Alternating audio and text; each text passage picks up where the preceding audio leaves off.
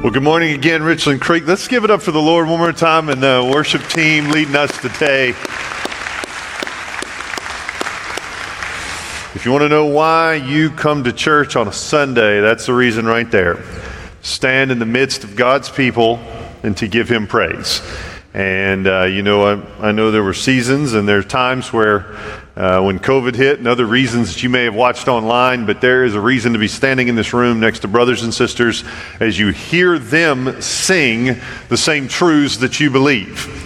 Your heart needs to know you're not alone in your faith. And so it's amazing to do that, to hear the body of believers singing. If you have your copy of God's Word open with you today, would you open it to Genesis chapter 24? Genesis chapter 24 today. As you turn to Genesis 24, I want to just give praise to the Lord for an amazing weekend with the ladies of Richland Creek.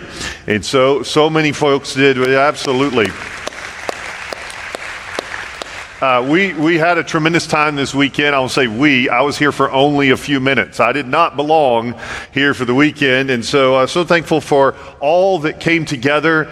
So many folks for months have worked so hard to make this happen, even up into yesterday afternoon. If you don't realize, at noon yesterday, this room was full of round tables and candles. And today it looks like Sunday morning again. That took a lot of work across our campus for all the volunteers.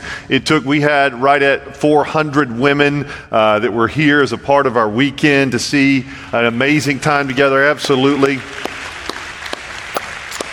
And I just can't, I have to just publicly now you ladies know what a blessing I have in the wife of Candy Powers and who the Lord gave me as a spouse. And so I thank the Lord for that.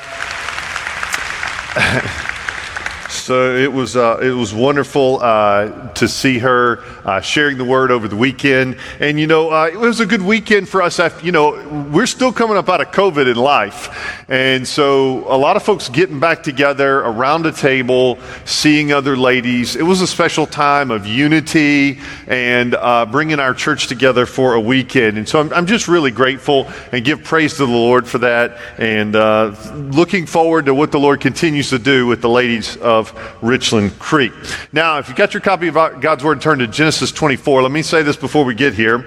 We now come upon the second longest narrative in all of Genesis. So Genesis is the second longest book of the Bible, and now in that book, this is the second longest story, only surpassed by Noah and the flood.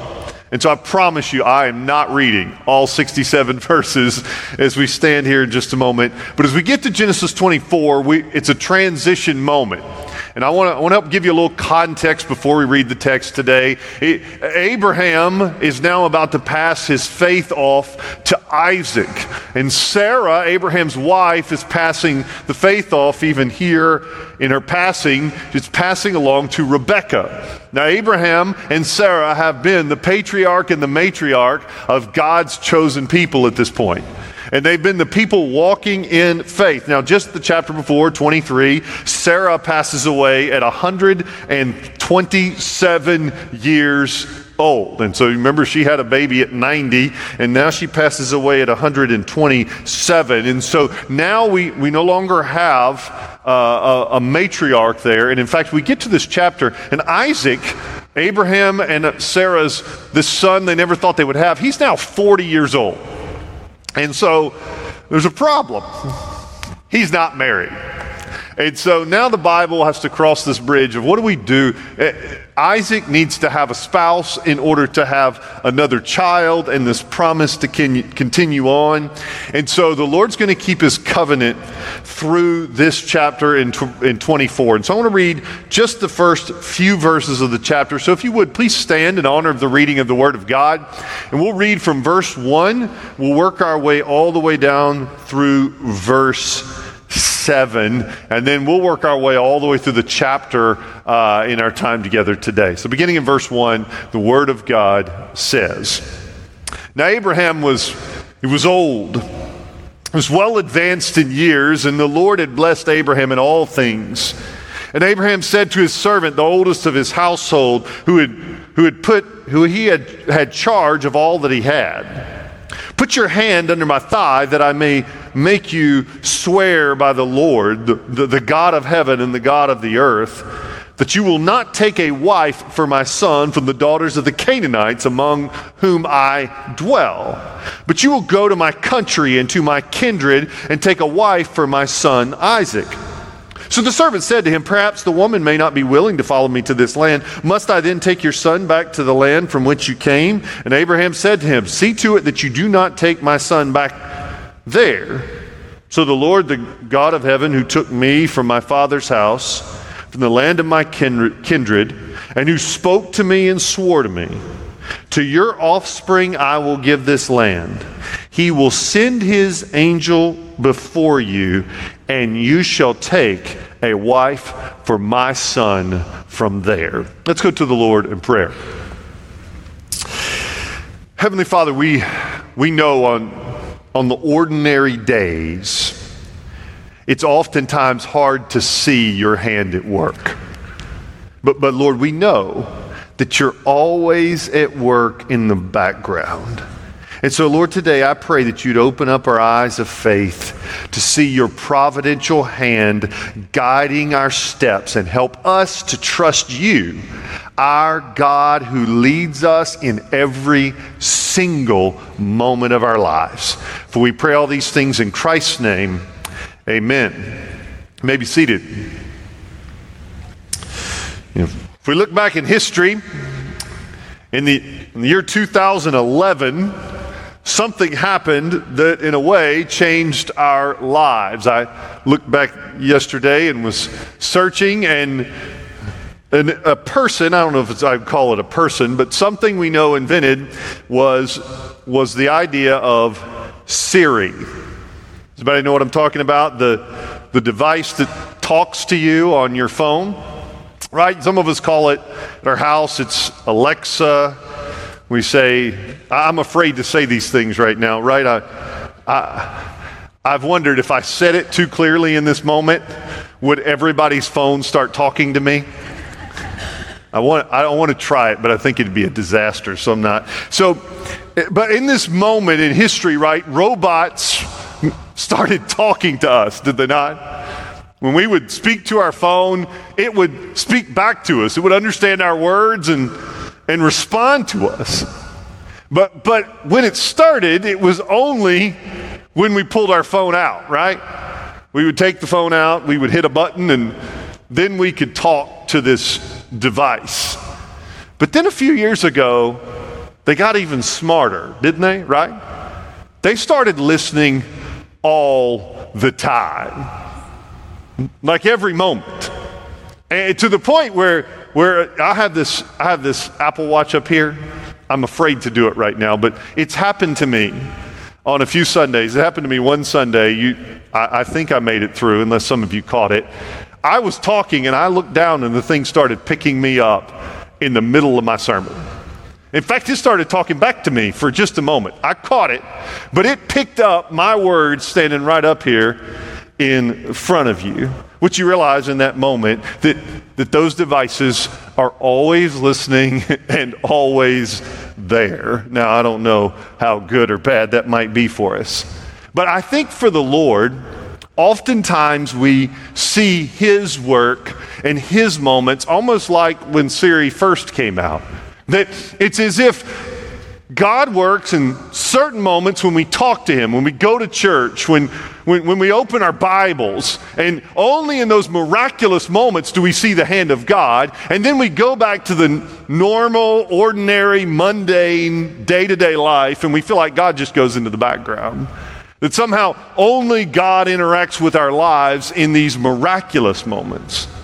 But God's providential hand is at work in every single second of our lives. There's not a moment he's not listening, watching, and holding all things together. That's why I say, just like your phone is listening all the time, God is in every single moment. And that's what we get to in Genesis 24. We see a passage in which God is at work in the background.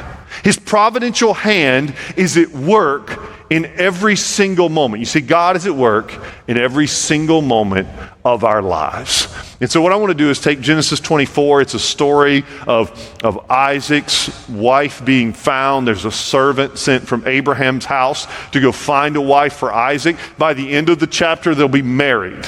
And so that's what happens in Genesis 24 of 67 verses here. But in the background, God is at work. And so how do we learn to work with God who is providentially working in our lives? Here's the first thing, if you're taking notes today. We trust the Lord in every moment. We need to trust the Lord in every single moment of every single day. That means not just in the extraordinary moments, not just when God is doing miraculous things. We know that every single moment that we live is a miracle of God.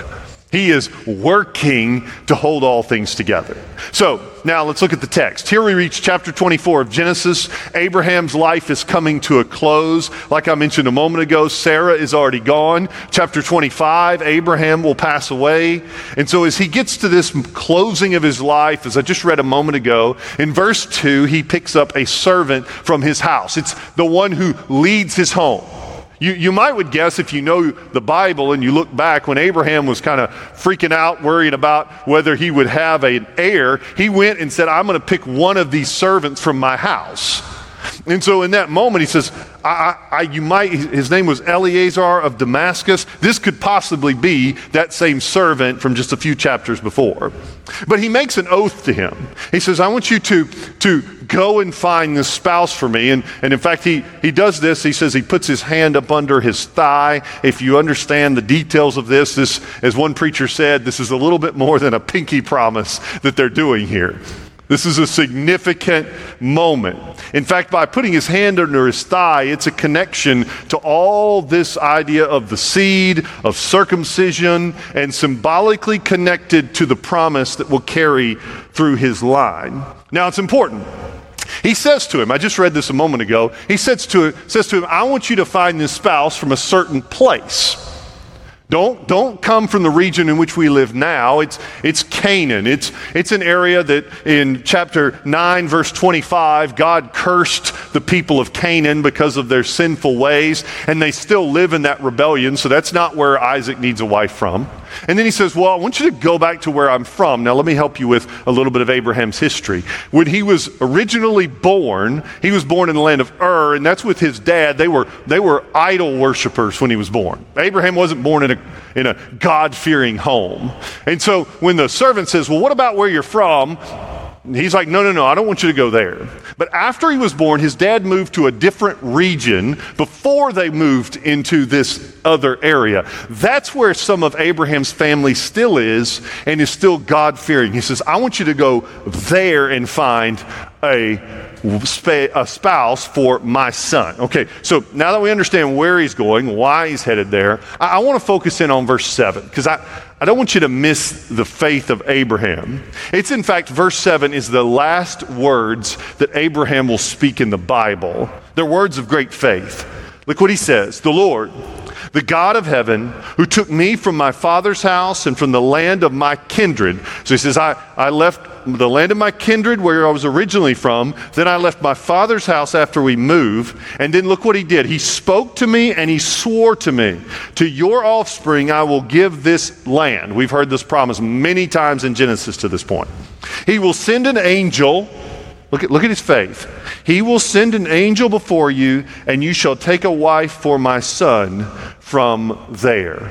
He says, you're going to step out, and you're going to take a wife for my son as you go on this road. I trust that God is going to keep his promise. Much different than Abraham's first words. His first words were like, God, how are you going to do this? He lacked faith early on in chapter 15, verse 3, but now that we get to his last words here in chapter 24, he's a man of great faith. He believes that God, in his providential hand, will work things out. Now, what's interesting about chapter 24 is that God never speaks in this chapter. You know, we're used to God coming down and giving a promise directly to them. No. Abraham already has all the promises. He's now stepping in faith on what God has already said. So he's learning to trust God even when God is somewhat unseen in the day-to-day. There's no floods, no healings, no flaming, floating torches like he's seen earlier on. It's simply just in the day-to-day, he's going to trust him. And Abraham's had to learn this hard way. When things aren't working for him in the past, he tried to engineer some things out, right? He tried to tell lies, or he stepped out of the side of the bounds of his marriage. But here, he's willing to trust God in his old age. Even in the normal, everyday details, God is the primary actor. We'll see a very common story. Everything I'm about to walk through is just normal everyday stuff. But from the perspective of faith, these individuals see God's hand. That's the point, right? We need to learn to see God's hand in the everyday details of our life. J.I. Packer says it like this. He says, believers are never in the grip of blind forces, like fortune or chance or luck or fate. All that happens is divinely planned, and each event comes as a new summon to trust, obey, and rejoice. You see, God doesn't, like I said earlier, he's not just jumping into our lives on the day of a miracle. God is at work in every single moment of your day. It's not just at the moment that you see the birth of your first child that you're like, wow, Lord, I praise you. It's in the moment of every day that you look over and see your child ride in the car with you. God is miraculous even in those moments. He is always at work. You know, I'll ask you this question. Do you ever get bored? I think if you're probably a 10-year-old boy, you probably get bored a lot. I think my kids will tell me, you hear a kid, right? I'm bored, right? It's part of life to find yourself bored. But for me, at my age, I feel like being bored would be a luxury at this point. It'd be nice. I'd like to have a day that I felt a little bored every now and then, right? Kind of like when you were younger. I remember when I was a teenager, on a Friday night, a good Friday night, I was out. Now, a good Friday night, I'm in, right? I'm looking for just a boring moment. Now, as much as we say that, there are a lot of parts of our lives that are fairly mundane, are they not? Scrubbing the floor at the house, cooking a meal in the kitchen, driving in the car to a location.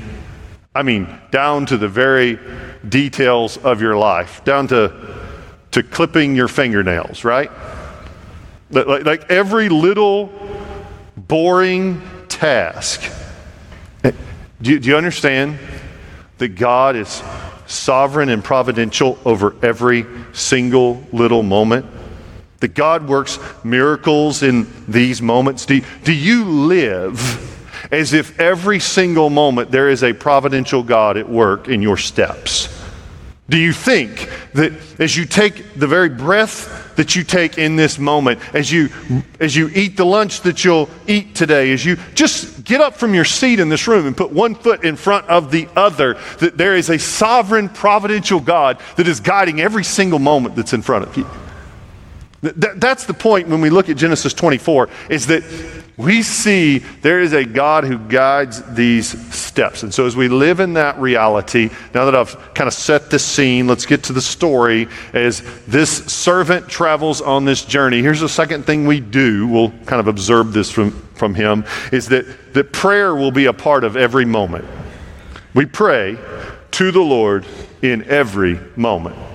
It's a part of the very breath we breathe. In fact, the New Testament will describe this as pray without ceasing, right? We know the quote. We know that the idea is prayer is something we just do constantly. It's not just something we do before a meal. It's not just something we do at church. It's something that should happen with regularity from our minds and our hearts. So let's watch the prayer of this great servant of the Lord. Now off goes the servant. He makes the journey. It's probably about 1,000 miles round trip. He's going to take 10 camels with him and a lot of gifts. So this is a massive caravan. It took him days probably just to get going on the road. And so now he journeys all the way up to this region where he might find this spouse for Isaac. When he gets there, he makes this long journey. Could have been weeks, could have been months. We don't know the time period. But we're talking hundreds of miles to make the journey from where the Bible says Abraham and his family was up to where they were going. And so what's interesting, the Bible moves quickly through that moment. And then finally, in one single day, in verse 11, the Bible zooms in. And here's this servant, this nameless servant, sitting by the well in an afternoon. The camels are seated, and we pick up the story in verse 11. He made the camels kneel down outside the city by the well of water at the time of evening, the time when women go out to draw water. So here he is, made this long journey, all the preparation, right? And now the moment is set. But it's just a well, right? It's just a place where people go to fill up water. And he's got this pile of camels, all these gifts. Now it's God's turn. And just like in verse 45 will tell us, it says he prayed this from his heart. This was something he was praying to himself. So let's look at what the servant prays. He said, "O Lord God of my master Abraham, please grant me success today." What a simple prayer, huh? What's something we can just pray, Lord, grant me success today. And show, here's a word for us, and show the steadfast love, the kindness, as you might translate it, to my master Abraham. So he's remembering God's faithfulness in this. This is what the ladies talked about all weekend, the kindness of God, that his faithfulness is there. So he says, God, I want you to grant me success here. You've been faithful to me before. And then he prays a specific prayer. Behold, I am standing by the spring of water. The daughters of the men of the city are coming out to draw water. Let the young woman to whom I shall say, please let down your jar that I may drink. And who shall say, drink? And look what she's going to say.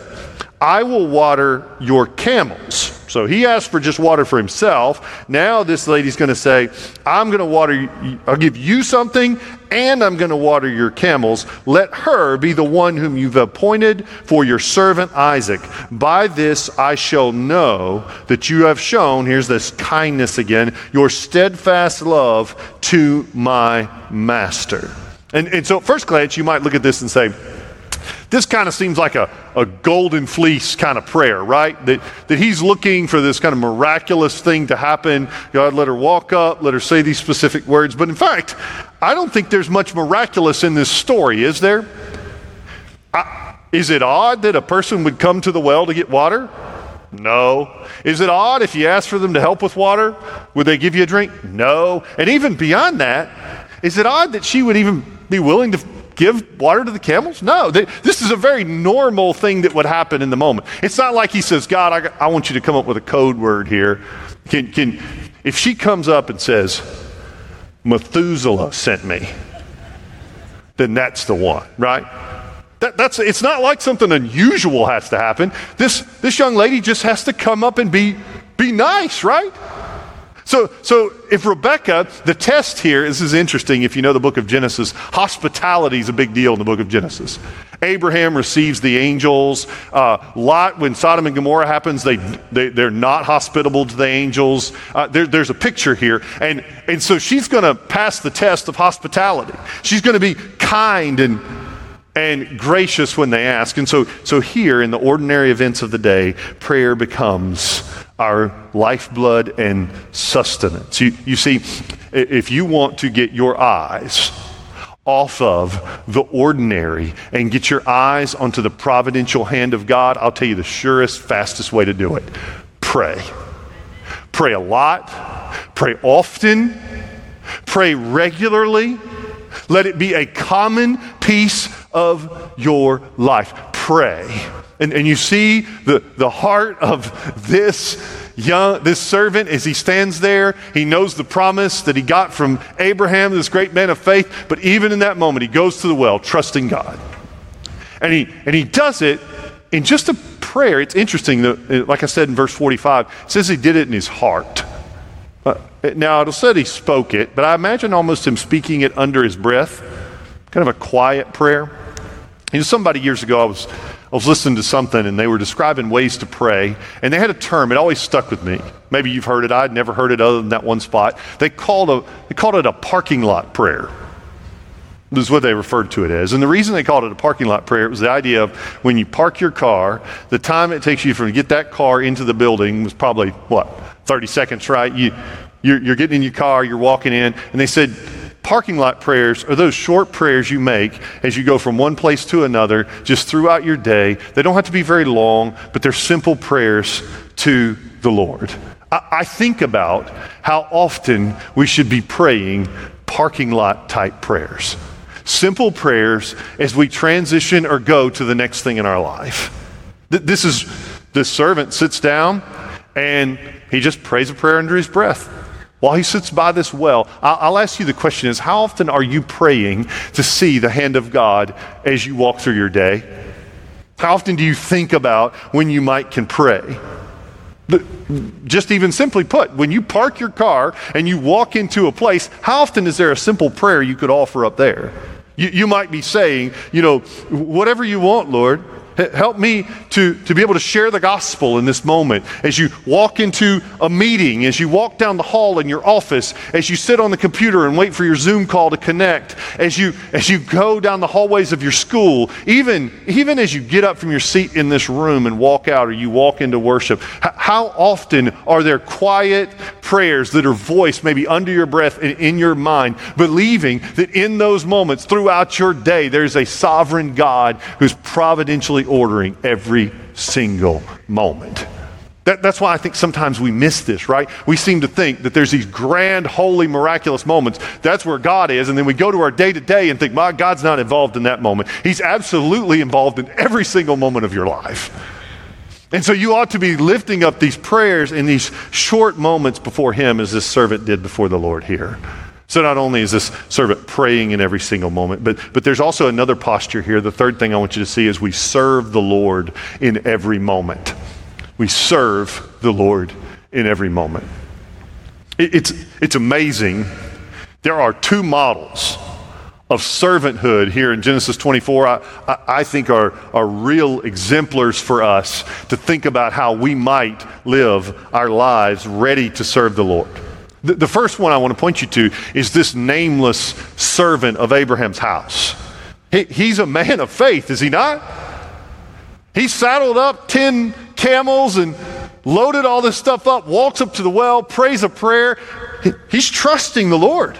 And it's amazing. God answered his prayer instantly. Look at verse 15 with me. We'll pick the story back up again. Before he had finished speaking, he couldn't even finish his prayer before the Lord answered it. Look what he says. Behold, Rebekah, who was born to Bethuel, the son of Milcah, the wife of Nahor, Abraham's brother. So we're off to a good start, aren't we? We were looking for somebody of the right family. She's got it. Look what she does. She came out with her water jar on her shoulder. Okay, second check mark, right? She can't water camels. She didn't have a water jar. So she's here for water. Verse 16, the young woman was very attractive in appearance. We got a bonus on the table here, right? She's pretty. Just a reminder here, young men in the room, this was not the main criteria by which she was chosen. But she was pretty. It's a bonus. Then look what it says. A maiden whom no man had known. So now we see she's available for marriage. So up walks somebody of the right house that is available for marriage. She's got her water jar. The moment is set. She went down to the spring and she filled her jar and she came up. Now let's look at the rest of the scene. Verse 17. The servant ran to meet her. He's ready to talk to her, and he starts the dialogue, right? Please give me a little water to drink from your jar. So she said, "Drink, my lord." And she quickly let down her jar upon her hand, and she gave him a drink. Verse 19. When she had finished giving him a drink, she said, and can you imagine the servant's heart? Can you imagine him thinking in this moment, right? Look what she says to him. "I will draw water for your camels also until they have finished drinking." He's like, oh man, the Lord's doing it, right? He's doing what we've talked about right here. So she quickly emptied her jar into the trough. And notice she quickly does this. There's a mark here about how much of a servant she is. She quickly empties her jar into the trough. She ran again to the well to draw water. She drew for all his camels. And then the man, he sits in silence. Look at the man gazed at her in silence to learn whether the Lord had prospered his journey or not. So he just kind of waits. I imagine there's maybe some more prayers going here as he sees her watering these camels. Now let me pause here for a moment. If you know this story well, I'd always thought, what did this take? About 5 minutes? And then we move on? No. Okay, so let's pause. We got 10 camels. Now, what do you know about camels? Do they drink enough water for that day, or do they drink enough water? We got a hump on the back for a reason, right? They say camels take about 25 gallons of water to drink. So let's say 10 camels, 25 gallons of water. We're at 250 gallons of water, just guessing at what this might take. Now, I don't know how big her jar was. I don't imagine it was a 250-gallon jar. So it wasn't just one trip. We could guess, let's say it's a 3-gallon jar, is what a lot of people would have said it would have been. So this would have been over 80 trips. They said it would have been steps down into this well and back out. This would have been 80 trips with this 3-gallon jar. That's a lot of work, isn't it? This wasn't done in 5 minutes. This could have been a 2 or 3 hour ordeal. And she did it quickly, and she did it with joy. Think about how the Lord worked here. Rebecca woke up that day just like any other day. She got dressed that day. She grabbed her water jar that afternoon, and she walked the same old boring walk to the well, and she had no idea that something set in the course of her events that would change the course of all of history. She didn't know what God had planned. It was just another day of mundane tasks, but God was ready to do great things in ordinary moments. Think about the servant. Here he had the same posture. When Abraham said, "I want you to go," he said, "Yes, Lord." Whenever he showed up at the well, he was ready to see the Lord work. And so here we see both a servant who's willing to do whatever is in front of him, and Rebecca who's willing to do whatever she's called to do. In fact, there'll be a moment, we don't have time to unpack the whole story, but there'll be a moment later on when she agrees to go with him. And the family, they've given all these gifts, and the family's like, no. Stay. We don't want you to leave yet. Just hang on a few more days. And then the servant says, "Hey, you should... Rebecca, are you ready to go?" And she says immediately, she says the phrase, "I will go." Now you may not miss this, but Abraham, the great of the faith, when God said, "Will you go to a strange land and trust me that you don't know about?" Abraham said, "I will go." And in this moment, Rebecca, when called upon to go to a strange land and trust him, you know what she says? "I will go." She's taking on the same faith that Abraham had carried before. This is the posture of a servant of the Lord. When the Lord calls, whatever moment it may be in your day, you're ready to say yes. Because you know God is truly providential over all of these moments. And they'll come in days you don't expect, right? You ever wake up on a day? You could probably think of one in your life. I thought about telling a story, but I think you probably have one better in your head. You ever wake up on a day and something happens that day that it altered the course of your life you didn't even see coming? You woke up, something happened to someone, maybe it was really good, maybe it was really bad, but when you woke up that day, you never saw what was happening that day, but the Lord knew. He knew what was in your path, and he knew it was in the path of Rebecca for this day. And I'll just say, when the moment came, when the Lord placed it in front of her, she said yes. But that wasn't just a one moment thing. This was the posture of her life. When it was time for her to serve, she was ready to jump. I'll ask you the question then. Are you ready to serve people's physical needs that are around you. When Rebecca was called upon, she was not only willing to give a drink, but she went the extra mile to feed all the camels. That was a part of her character. She was willing to serve those around. Are you a person that is ready to serve first and say, God, whenever you put something in my path, I'm ready. Whatever you want today, I'll serve. But it's not just physical needs. Sometimes it's emotional needs. You need to be the first one to encourage someone. There might be someone next to you in church today, sits next to you in life group in just a moment, or somebody you see in the lobby, and God has placed you in the path for just a normal, average, ordinary day, and the words of encouragement you will say to them today will brighten their day in a way that you had no idea the impact you might have. Do you understand? God is providential over every single moment that He has placed you in. But ultimately, I would say, are you ready to serve others' eternal needs? I'll ask you this question. Are you ready to speak the gospel at any moment? I think about walking around saying, Lord, give me opportunities to tell people about the hope that's in Christ. Are you ready to share what's inside of you? Are you thinking when you walk the hall at work and you walk into a meeting, how can I be a light for the gospel in this place? That's what God has placed us for. Yes, Lord, I am ready. Here I am. It's the posture of Rebecca. It's the posture of the servant here because we serve the Lord in every moment. There's a fourth thing I want you to see, because when the Lord works, here's the fourth thing I want you to see, is that we worship the Lord in every moment. We worship the Lord. So as the story goes on, the servant pulls out a gold ring. It's actually a gold nose ring. And he also pulls out these bracelets at the well. He gives them to Rebecca and says, listen, I'm here to see you come back and to worship. And so, or come back and to marry Isaac. And she's like, this is wonderful. He goes back to the house. He meets Laban, which Laban's going to come out later. Laban's more interested in the gold nose ring and the gold bracelets because he likes stuff. But in the moment, they go back home, and there's a moment at the house in which he brings all kinds of gifts for everybody. And in that moment, the servant pauses before he moves forward. And I don't want you to miss this. Because after it all happens, after everything plays out like it's supposed to be, look at verse 26 with me. Look what the servant does. The man bowed his head and he worshiped the Lord. After God did what he would do in the ordinary, he worships him.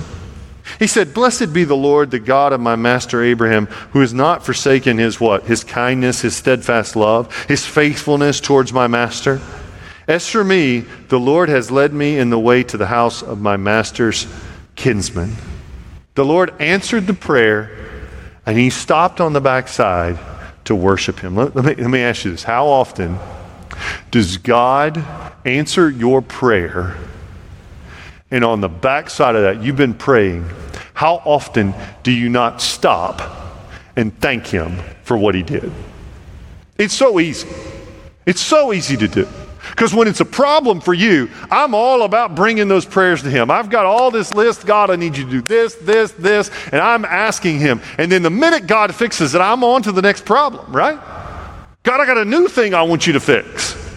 But we need to stop like the servant did here when God works in these moments in our lives, not just to stop to pray to ask God to do something, but on the backside when God does something, we need to stop and worship him and give him praise, to thank him for what he has done for us. In fact, it's interesting here. The reason this is the second longest narrative in Genesis, and this is, if you look at it, the servant will go back to Rebecca's house, and he tells the whole story all over again. The whole thing gets repeated. If you read it, it goes back through it again. Why do you think the servant keeps telling the story? It's because he wants to talk about how faithful God was. He's praising him for it, and he's telling others about how God is faithful. It's a moment of worship even with the others. In fact, when he gets back to Isaac at the end of the chapter, guess what he does again? He tells the same story. He goes over and over again to say, man, listen to how thankful I am to God. I'm thankful to him, and I'm also telling you how thankful I am for what God did. It's saying thank you over and over and over again. Now, for me, oftentimes, I don't know if you ever go to, and of course we all do, we just can't go today. You go to Chick-fil-A, right? It's a must stop, right, for any family. I love to go to Chick-fil-A. And one of the things that's wonderful about the Chick-fil-A culture is whenever you say thank you, they say, right, you got it right, you all know the response. Sometimes, if I know the employee, because typically there's people that from the church that always work at Chick-fil-A, I like to say thank you as many times as possible to see how many times they will say my pleasure. I'm not sure that's a nice thing or not. I figure I'm saying thank you. It can't be bad, right? But ultimately we say thank you over and over and over again. How often is it that God does something for you and you don't say thank you? I'll even pause here for a moment. Has God just walked you through a season of life and done something for you, and you haven't thanked him for it? But like right now, you can think of something he's done, and you sit here and go, man, you know what? I probably haven't paused. Maybe you need to right now in your seat. It's okay to, if you're going to take a break from the sermon, it's probably not good on your phone to take a break from your sermon, but it's good if you're just going to go and pray to the Lord, that's okay. If you should go right now in your seat, start praying and say, Lord, thank you for that. I'm sorry I never stopped. I just moved right past that prayer once you answered it. Because the servant didn't do that. The servant, he thanked God on the backside. There's a fifth thing I want you to see, and this is the last thing I'll give you today, is that in these providential moments, we live for the Lord in every moment. We live for the Lord in every moment. We carry on this great mantle of faith. Now we fast forward a little bit. Rebecca's left her home. She's on her way back. She's made the journey on the camels. They're traveling back. The family sent her off. And the caravan arrives back at home, and we're going to go all the way to the end of the chapter to verse 63. So you have your Bible there in front of you. It's quite a scene. Isaac went out to meditate in the field toward evening. And he lifted up his eyes. Now I want to paint this as best I can because this is what the Hebrew is doing for us here. It's painting a scene like it's a movie. It really is. So Isaac's out in the field, wind's blowing in his hair, right? He's having this moment. All of a sudden his eyes look up. Behold, he sees these camels coming. Got the music starts playing, right? Rebecca lifts up her eyes. The meaning here is that as if it's instantaneous, right? I'm not adding to it. This is what it's painting, right? And when she saw Isaac, she gets off from her camel, right? The wind's blowing. She puts her veil down. She's going to be married to him. This is this moment they all meet. And so it really paints a picture now of these two coming together. Verse 65, and he said to the servant, who is that man? This is what Rebecca says. She says to this servant, she's walking in the field to meet us, and the servant said, it is my master. So here's Isaac. This is the one I brought you to. She took her veil, she covered herself, and the servant told Isaac, listen to what he does. I told you this. The servant told Isaac all the things that he had done. So he recounts the story to him. And then verse 67, then Isaac brought her into the tent of Sarah, his mother, and took Rebekah. This is significant here. Now Rebekah is going to be the matriarch of the family. So she goes into Sarah's tent. Sarah's dead, and now she takes over in this tent. And she became his wife. And this is the first time we hear this in the Bible about marriage. And he loved her. You see, that Isaac loved Rebekah. So Isaac was comforted after his mother's death. So here in the closing scenes of Genesis 24, Isaac and Rebekah come together, and in this moment, they are center stage. And even though the chapter began with Abraham, did you hear Abraham's name in any of that? No. After another 35 years he'll live. He'll die in chapter 25. But from this point on, the faith is now Isaac's and Rebekah's. What is Moses trying to show us? That the providential hand of God at work in our life, that the faith you have been given, you are either handing it off to the next generation, or if you're young enough in the room, you're receiving it from the next generation. You see, Abraham's passing it down to his children. Isaac and Rebekah are taking over the mantle, the mantle of faith. So if you're here and you're older in your years, you're now in the stage of life, you're passing this to the next generation. You're looking for those behind you to carry this mantle when you're with the Lord. If you're younger in the room, maybe you sit here and you're a teenager and you're sitting here thinking, one day the mantle, we promise you, it's coming to you as well. One day we all won't be here. If you're a teenager, one day all of us older folks will be gone.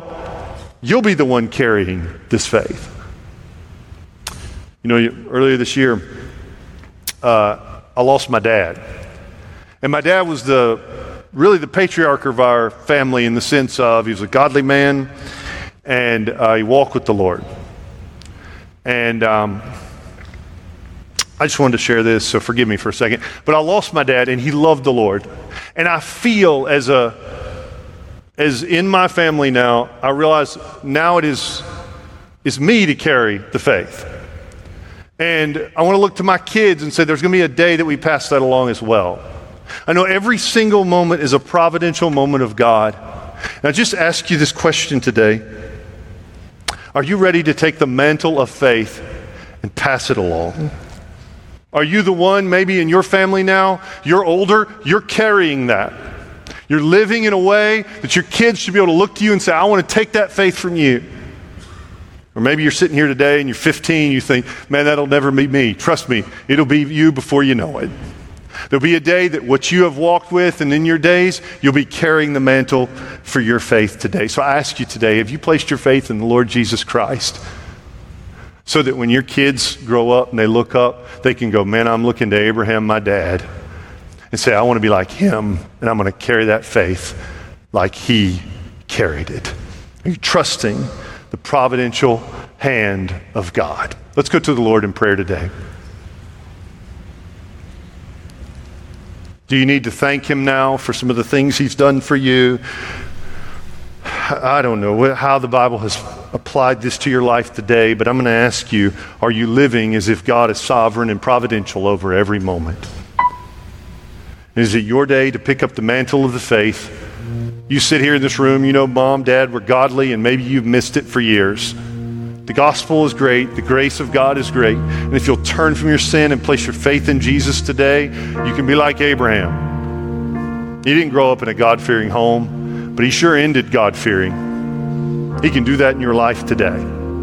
Let's go to the Heavenly Father. We take these moments just to pray to you. We ask you to work in our midst. We ask you to speak to us now. Use this time to be honoring to you. May we respond to your grace. We pray these things in Christ's name. Amen.